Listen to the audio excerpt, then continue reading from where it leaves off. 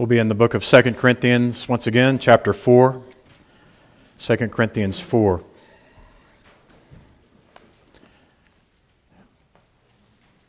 Let me summarize where we are in the letter so far. Paul has described great hardship in his ministry there, and he'll continue for another chapter discussing the hardship that he's experienced in ministering to the church in Corinth.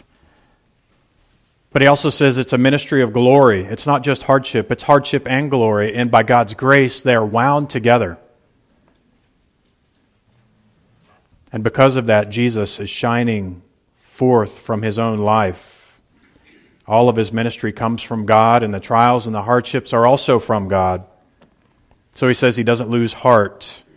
And we can take the same lesson. When we are weak, Christ is strong in us, and he renews us and sustains us. That's the message for today, the renewal of the Holy Spirit. Be reading chapter 4 from verses 7 to 18. Would you please stand one last time for the reading of God's holy word? But we have this treasure in jars of clay to show that the surpassing power belongs to God and not to us. We are afflicted in every way but not crushed, perplexed but not driven to despair, persecuted but not forsaken, struck down but not destroyed, always carrying in the body the death of Jesus, so that the life of Jesus may be manifested in our bodies. For we who live are always being given over to death for Jesus' sake, so that the life of Jesus may also be manifested in our mortal flesh. So death is at work in us, but life in you. Since we have the same spirit of faith according to what has been written, I believed and so I spoke, we also believe, and so we also speak, knowing that he who raised the Lord Jesus will raise us also with Jesus, and bring us with you into his presence. For it is all for your sake, so that as grace extends more and more to more and more people, it may increase thanksgiving to the glory of God. So we do not lose heart, though our outer self is wasting away, our inner self is being renewed day by day. For this light, momentary affliction is preparing for us an eternal weight of glory beyond all comparison, as we look not to the things that are seen, but to the things that are unseen. For the things that are seen are transient, but the things that are unseen are eternal. Amen. Please be seated. The grass withers and the flower fades, but the word of our God will stand forever. Let us pray. Father, we love your word. We thank you for your revelation to us. What a gift, what a blessing. Open our hearts to receive this word, we pray in Jesus' name. Amen. So Paul mentions one of the verses in Psalm 116, and that's an indication that we should read Psalm 116, which we already have done, and discern some of the context of it. David, as you remember, is beset, just like Paul was. He's beset on every side, it seems. He's tempted at times to think that God has forgotten him.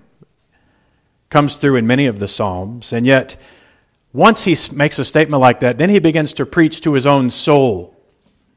And David is famous for doing this. Indeed, it's instructive for each one of us to tell ourselves the truth about God. And this is what David does in Psalm 116.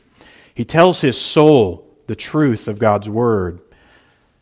He's meditating on the truth of God and proclaiming God's goodness to himself.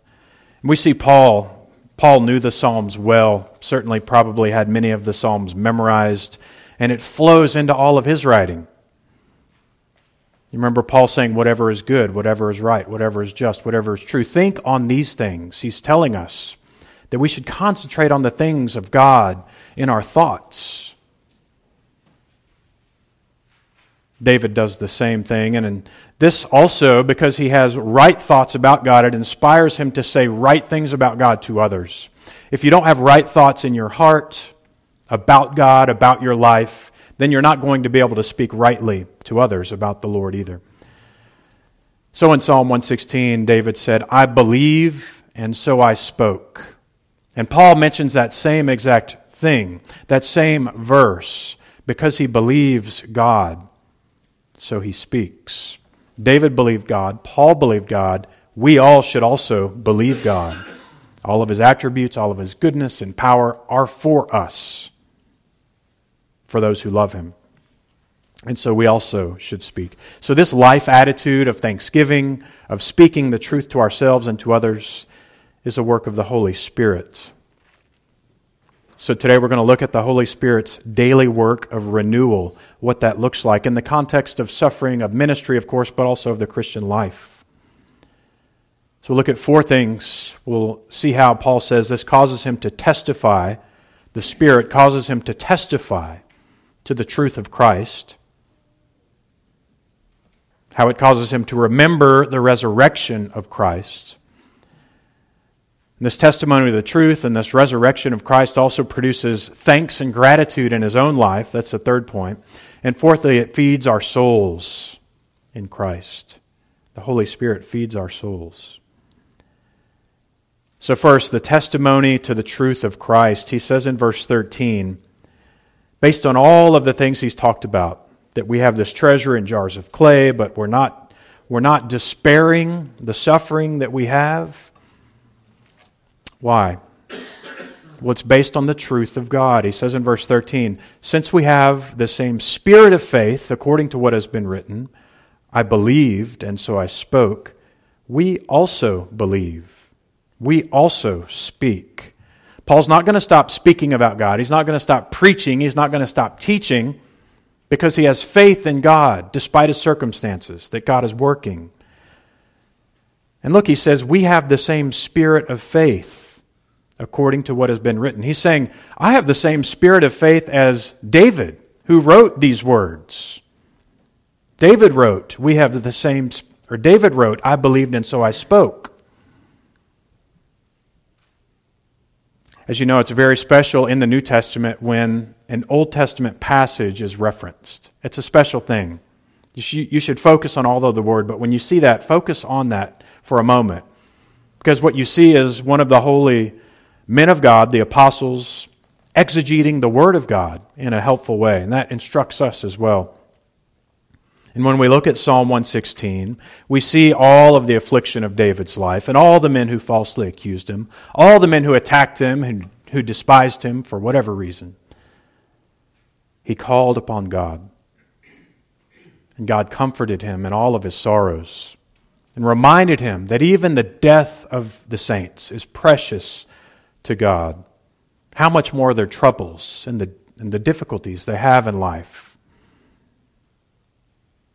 I think the key for me in Psalm 116 is that in the middle of David's trials, David believed God. He believed God and would not stop speaking to himself and to others of God's love and mercy and tender care. And if you've been through a trial recently, you know that this is not easy. This is not easy to walk through a trial in the midst of your sorrow, your pain, your suffering, and to believe God is good. To believe God is just and right. To believe God is working a wonderful thing out of this difficulty. And to still speak of God and speak of His goodness and trust Him in the midst of affliction and sorrow. This is what David said he would do, and Paul says the same thing here. I've been crushed, I've been perplexed, I've been put down, but I'm still going to speak. I'm still going to preach. This is a church that sought to destroy him with their words, their lies, their slanders, and he continued to preach. For both David and for Paul, this preaching and this proclamation of truth is kind of circular. It's both the reason for their speaking, but it's also the evidence of their faith. It's the reason for their faith, and it's the evidence of their faith, the fact that they speak. And the same is true in your life. Regardless of the situation, you see the evidence of your faith in the fact that you still trust God and will speak about God. But it's also your faith in God is the reason you're speaking to others and to yourself about the truth of God. Paul, remember, was afflicted and confused and persecuted. He even said that he was despairing of his life. Such was the the affliction that he felt in his soul. And yet, despite all the deadly attacks against him, the slander and everything else, he's going to speak because the ministry that he received is from God, and God is faithful. So I'd encourage each one of you, when you are suffering, do not be silent. Don't be silent about your suffering. You need fellowship. You need to be sharing with others. But also don't be silent about God's faithfulness. In the midst of suffering, do you realize what a great encouragement it is when someone comes alongside you to walk with you through that difficult time and they hear from your own suffering lips your faith and your trust in God? That blesses God and it blesses the body of Christ.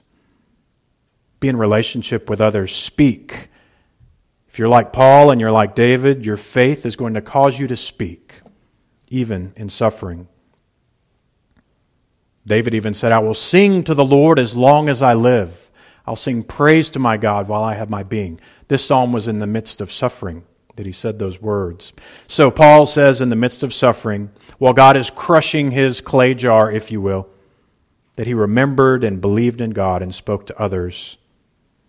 And that all this ministry is, we see in the next point, is empowered by the Holy Spirit and the remembrance of the resurrection of Christ. This was the foundation. Remember the resurrection of Christ. This is the foundation for Paul's whole gospel. The resurrection of Jesus Christ. It says in verse 14, knowing that he who raised Jesus will also raise us with Jesus and bring us into his presence. Paul's confidence, all that makes Paul who Paul is, his confidence, because of the Holy Spirit working in him, of course, but his confidence is in the confidence he has in the resurrection of Christ. This is the center of his gospel.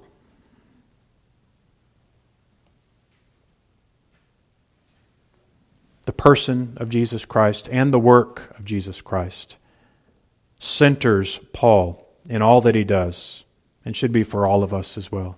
When we hear that word, that phrase, the person and the work of Christ, what you should be thinking of is the person of Christ. He was a person, he was a man, and yet he fully embodied the Father, all the attributes of the Father, his character. But then the work he was given to do, his life, his perfect life, his death, and then his resurrection. That's the person and the work of Christ. It's consistent that Paul mentions this throughout his letters. 1 Corinthians, again, this is a letter he wrote before this one, certainly. In chapter 15, he said, for as by a man came death, by a man also has come the resurrection from the dead. For as in Adam all die, so also in Christ all shall be made alive. In the midst of hardships and all the difficulties Paul discussed, he's centered on the life, death, and resurrection of Jesus. This should be your center as well.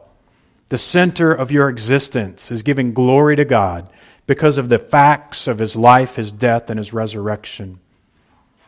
Because if you don't believe that, and if that really doesn't center all that you do, you might be living a life that's kind of practical atheism. You say you believe in your head, but it doesn't really affect your life. Paul said in 1 Corinthians 15 again, if Christ hasn't been raised, our preaching is in vain and our worship is in vain. It's all for nothing. Why are we even here if he hasn't risen from the dead? But indeed he has risen from the dead. Jesus Christ is risen and right now is at the right hand of the Father. This is the great work of Paul's gospel preaching and of any preacher. To proclaim Jesus Christ, the Son of God, who was slain and risen from the dead. And then Paul says that he's confident that because Christ had risen from the dead, he would also be risen from the dead someday, and all of the church with him. So he sees his suffering in the light of Christ's suffering. He sees his eventual death in the light of Christ's death, and also his eventual resurrection. Because of Christ's resurrection, he will be resurrected with Jesus, with all of God's people. And we should all think of this often. You shouldn't have families where you don't talk about death and you're scared to talk about death. And death is a horrible thing. Certainly death is painful. Nobody likes death. But in death we know that we have a promise of life. Immediately your soul goes to be with the Savior. And eventually your body will be resurrected to life as well. What will this be like? We don't know exactly, but we should think of it often. It should inspire us as it inspired Paul. Many of you have loved ones buried right out there. Do you know they will rise again in faith in Christ? They will rise. And so will all of us who have faith in Christ. So we've been united to Christ by His Spirit in His life, in His death, in His suffering, but also in His resurrection. And this gives us hope. That was verse 14, is the hope that we have there, that He who raised the Lord Jesus will also raise us with Jesus. And do what? Present us into His presence. So do you remember all of the times through Scripture where someone saw the throne of God, was in the presence of Almighty God? What happened? They're flat on their face. They're flat on their face and they think they're going to die. Often they're so terrified that an angel or Jesus Himself has to come and touch them and lift them up. And Paul's saying that because of Christ, we're going to be presented to the Father. We're going to be presented into His presence, into the presence of the triune God, like a bride. And we're not going to be terrified. And certainly we're not going to be completely comfortable in the presence of a holy God. But the terror that you see all through the Old Testament is not going to be present. We're going to have the righteousness of Christ upon us.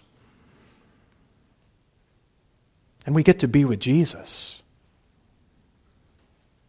No more tears, no more sorrow.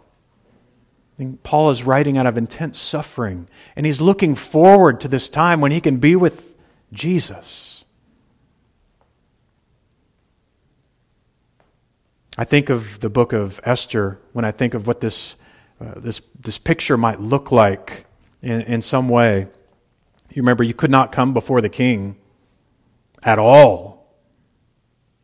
Upon risking of your own life, your death was imminent if you came into the king's presence. Certainly he was a pagan king, but we still see some of the glory of kingship in what that was like. And even the queen herself, Esther, was terrified. She had the whole nation praying that she would not be killed for entering the king's presence. And yet when the king saw his bride approaching, he extended his scepter. He extended grace. This is similar to what we can expect when we are finally resurrected and standing before the throne of God. An extension of the scepter of God, His grace in Christ. And this gives us great comfort. No matter how difficult life gets for Paul and for us, we're confident that we, even in death, this is precious in God's sight, and He will raise the dead. So with great confidence and great joy, we approach difficulties in life. Yes, I said joy. Not joy that we're suffering, but joy in the expected outcome of the suffering, which is our own sanctification. Sometimes when I feel really sorry for myself, I like to think of Job. I don't suffer like Job. Nobody suffered like Job that I know. He lost his whole family except for his wife, who didn't seem to be helpful in that trial. She's probably suffering greatly as well. He lost everything. And he's afflicted physically with all kinds of horrible, painful afflictions. And he still had a hope of the resurrection. Did you know that? Job chapter 19, verse 25. It's precious. He says, in the midst of his suffering, in the midst of his physical suffering as well, I know that my Redeemer, capital R, I know that my Redeemer lives, and that at the last He will stand upon the earth, and after my skin has thus been destroyed after he's dead, yet in my flesh I shall see God. Job, probably one of the earliest writers of Bible text, Job had a confidence in the resurrection.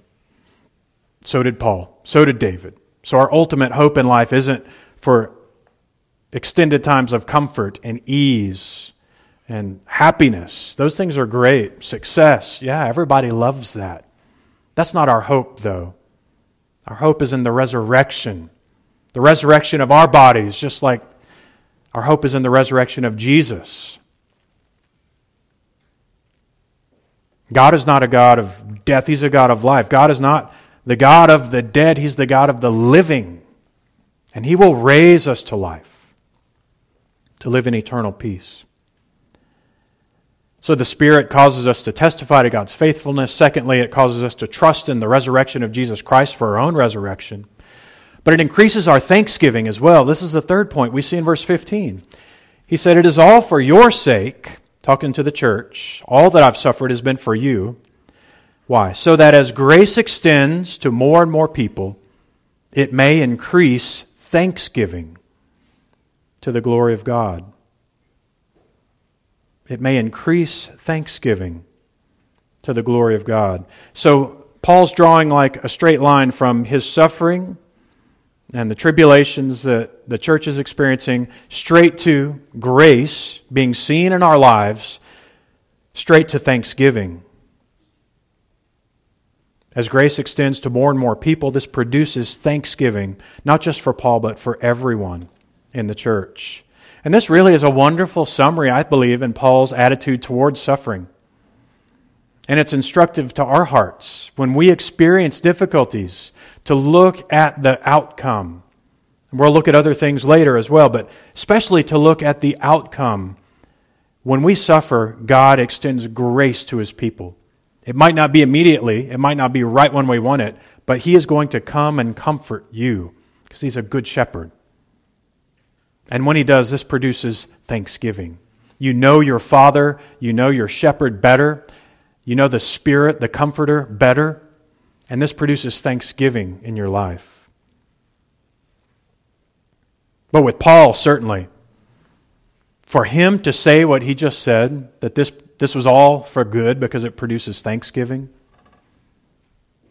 this is a very weighty thing to consider. And if you remember, this wasn't random. When Paul was called to ministry, you remember what God told Ananias? Ananias was scared to go talk to Paul. It's like, I don't want to go talk to this man. He's killing people. And God says, Paul is a chosen instrument of mine to carry my name before the Gentiles and kings and the children of Israel, for I will show him how much he must suffer for the sake of my name. This was God's design, that Paul would suffer for the sake of His name. And tonight in the sermon, we're going to talk about suffering as Christians as well. It's never random, and it's never without a purpose. But grace abounds during Paul's suffering. Grace abounds during yours. Paul said as he's broken and demolished and crushed, and his flesh is canceled out by all of his hardship, that the Spirit of Christ is shining brightly through him. This is my prayer. If you want to pray for your pastor, this is my prayer. I don't pray for numbers. I don't pray for great success in preaching. I don't pray for those things. I pray for something more central, and that is that my flesh would be destroyed so that the grace of Christ flows out of me. Because if that's true, then everything else works out. God, destroy my pride. God, break my flesh. May the love and the passion of Jesus Christ flow out of my life. But it's not just a pastor who should pray that, it's all of us. You should work on your heart and preach truth to yourself that actually you should desire the destruction of your own flesh. Your own sinful flesh, your sinful desires. You should desire those things to be gone so that you can have the love and the passion of Jesus Christ shining forth from your life. This should be all of our desires. This is food for our souls as well. As you lean into Jesus, grace flows forth and produces thanksgiving. And this is the last point. It's daily bread for your soul. You're renewed day by day. He says in verse 16, we don't lose heart. Though our outer man is wasting away, our inner man is being renewed day by day. The Greek word for so, in verse 16, so we do not lose heart, is the same Greek word that's translated elsewhere, therefore. So it's a therefore. So what's Paul saying? He's saying, based on my heavenly calling to ministry, based on all the things that God has done through the suffering that He's given me, based on the reality of the resurrection, based on my proclamation of the gospel, and the certainty of my own life with Christ, and because all of my present sufferings are used by God to advance His kingdom and show forth His grace, because of all that, therefore, we do not lose heart. Brother and sister, don't lose heart. Do not lose heart. And if you're in a time of peace and joy right now, take that lesson so that when you are struggling and you're facing a trial or temptation, you know the truth, and the truth is, don't lose heart. God has done so much to bring you to Himself, and there's a purpose in all of it. Don't lose heart. He says, our outer man is wasting away. The outer man beset with weakness and brokenness. And you can imagine the church in Corinth, as we've talked about, this is a church that valued like good oratory and like movie star quality personalities showing up and giving these wonderful, powerful sermons. And Paul says over and over again, I didn't come to you like that. My preaching wasn't that good. It wasn't that inspiring. And we have physical description of Paul from about 150 AD. It's extra biblical. But we know that this is probably fairly accurate about how Paul looked. So he wasn't an inspiring character in his appearance even. He's described as a man small in stature. Well, I like that. Bald, bow-legged, stocky, and his eyebrows met in the middle with a large nose. Not a very inspiring description. And yet none of that matters. The outer man is wasting away, but Paul says the inner man is being renewed day by day. The Spirit of God is renewing his inner man day by day. You remember in the wilderness, the Israelites were fed by manna flowing from heaven every day. They got just enough for each day. If they took too much, what happened? It was spoiled. Worms were in it. They got just enough. What's God doing? God's teaching them that every day He will provide. Every day. This brought them to a place of humility and trust. And so it is the Spirit of God works on each one of us every day to bring us to a place of trust and humility. As your outer man is crushed, your inner man is also being renewed. How do you renew your inner man? Romans 12, 1 and 2 talks about this. You offer your body as a living sacrifice. This means devouring the Word of God. This means giving up your own desires for the desires of God. This means spending time in prayer before your God, communing with God in His Word and in prayer and in fellowship. So our response to difficulty must be as Paul's. Remember God's faithfulness, remember His goodness, remember His love, remember His life and death and resurrection, and hope in Him. And then if you do that, everything else is put in the proper perspective. And this is a conclusion. Verse 17, he says, this light momentary affliction is preparing for us an eternal weight of glory beyond all comparison. As we look not to the things that are seen, but to the things that are unseen. The things that are seen are transient, but the things that are unseen are eternal. Nothing matters compared to eternity with Jesus Christ. That's what Paul is saying. And it puts our troubles into a new perspective. And Paul is calling his trouble light and momentary. Isn't that crazy? He said he was so despairing that he was going to die. Later in 2 Corinthians, he talks about all of his trouble. His shipwrecks, his beatings, his imprisonments. And he calls it all light momentary troubles. How can he say that? Compared to the glory that awaits us, it's light and momentary. That's what he's saying. It's light because the corresponding glory is so heavy and wonderful. It's momentary because the corresponding life is eternal. He's comparing the weight of an atom to the weight of the planet Mars, or the time of a second to the time of 10,000 years. It's light. It's momentary compared to eternity with Christ. So when we fix our eyes on Jesus, our troubles take on a light and momentary quality. When we remember the resurrection of our Savior, who suffered real wrath, real pain on a cross, it takes on a light and momentary quality. And Paul sees his present difficulties preparing him for heaven. So we should also cultivate an eternal perspective in Christ. As we prepare to partake the Lord's Supper, let's pray. Our Father in heaven, we thank you for this encouraging word. Lord, all of us are beset on many sides. All of us have trouble. And often it seems overwhelming. And yet we know that compared to the surpassing greatness of knowing Christ Jesus our Lord forever and ever in heaven, the new heaven and the new earth, it's light. It's momentary. Give us a heavenly perspective. As you bring distress to our outer man, I pray that our inner man would be renewed and shining forth the love of Jesus. We pray this in Jesus' name. Amen.